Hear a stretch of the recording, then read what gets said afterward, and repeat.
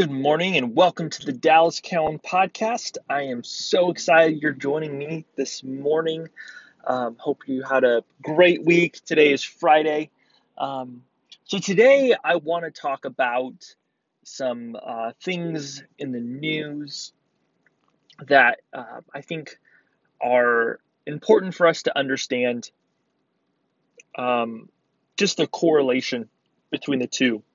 The one thing that I truly believe is that, in today's day and age, you have to be very, very careful in what you read, especially if you're a headline reader, because people have agendas. People have ideas that they want to produce for an audience so they can get a reaction or they can get clicks. It's a strategy. So even though the numbers may be not fully there, or that they are skewed in a certain manner, it's they want shares. So it's very, very important to understand people's agendas behind things, people's why. And so I want to share stories between two different reports that have come out over the last month, and just to tell you how they correlate and how I see them being important for people to understand, and people important to understand what's happening in the world, by these two reports. So if you listened to my podcast before, you know that I am pro refugees coming to the United States. It's been something that's been going on for the last 40 years. We've done a great job at it. We're one of the few countries in the world that is able to bring refugees over because we have the best process. The current administration has criticized the process. It has criticized the process with no results afterwards, saying if they've done a full check of the process and it's good to go, or here's things that we need to change with it. He's only just said we need to vet them better. Um, I've had communications with the head of the refugee department here in Arizona. Um, I've been to their meetings. I've seen the people that run it. They are top class people. I wish that more social services in the United States ran like the refugee department. And so, as you know, I am pro refugee for a lot of different ways. But this one strikes a different way. The stories that I'm going to bring today are not are about something that even I hold as loosely, because it was given to me. I did nothing to deserve this. There's a lot of things I did not think to deserve, but this in particular, I did nothing to deserve.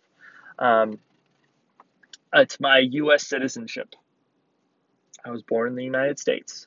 I'm a U.S. citizen, and this is something that is prized in some ways when people become U.S. citizens.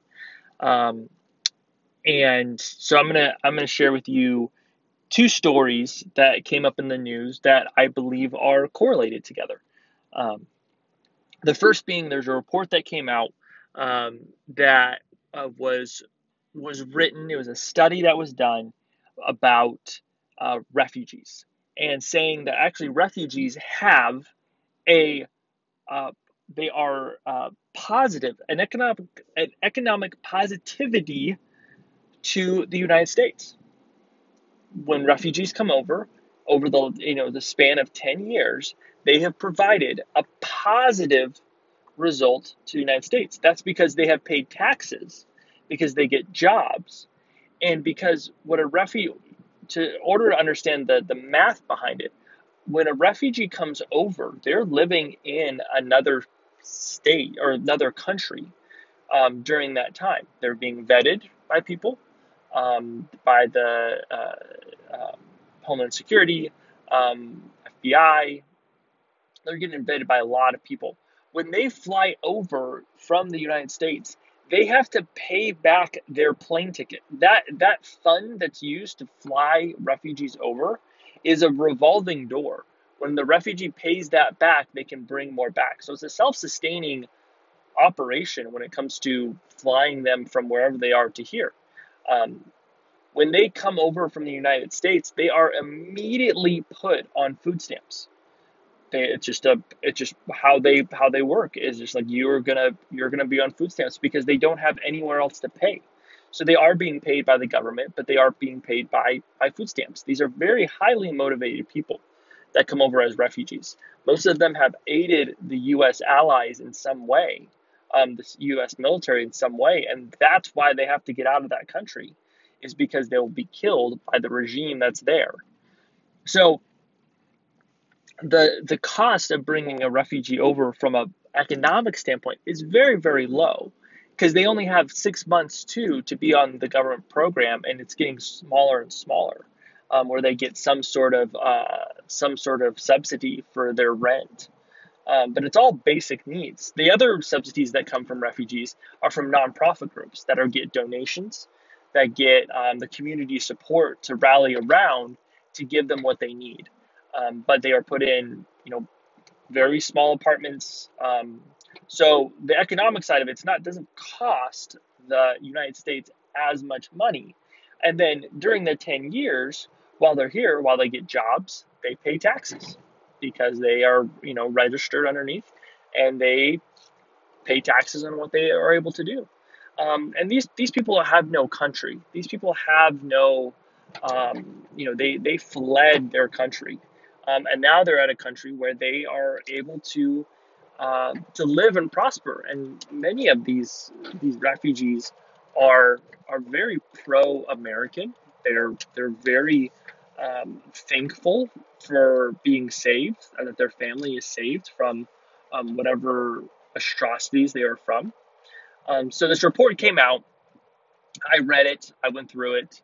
It was a great report on that refugees over the 10 years span, after looking at them, are profitable for the United States because of the taxes they pay, and because of the jobs they have. They're a good thing for the country. Now, this report was rejected by the current administration because it said it had biases to it. It said it was written in a way that had biases towards, that was pro-refugee. No other explanation for the report. When you read the report, it's very analytical. It's very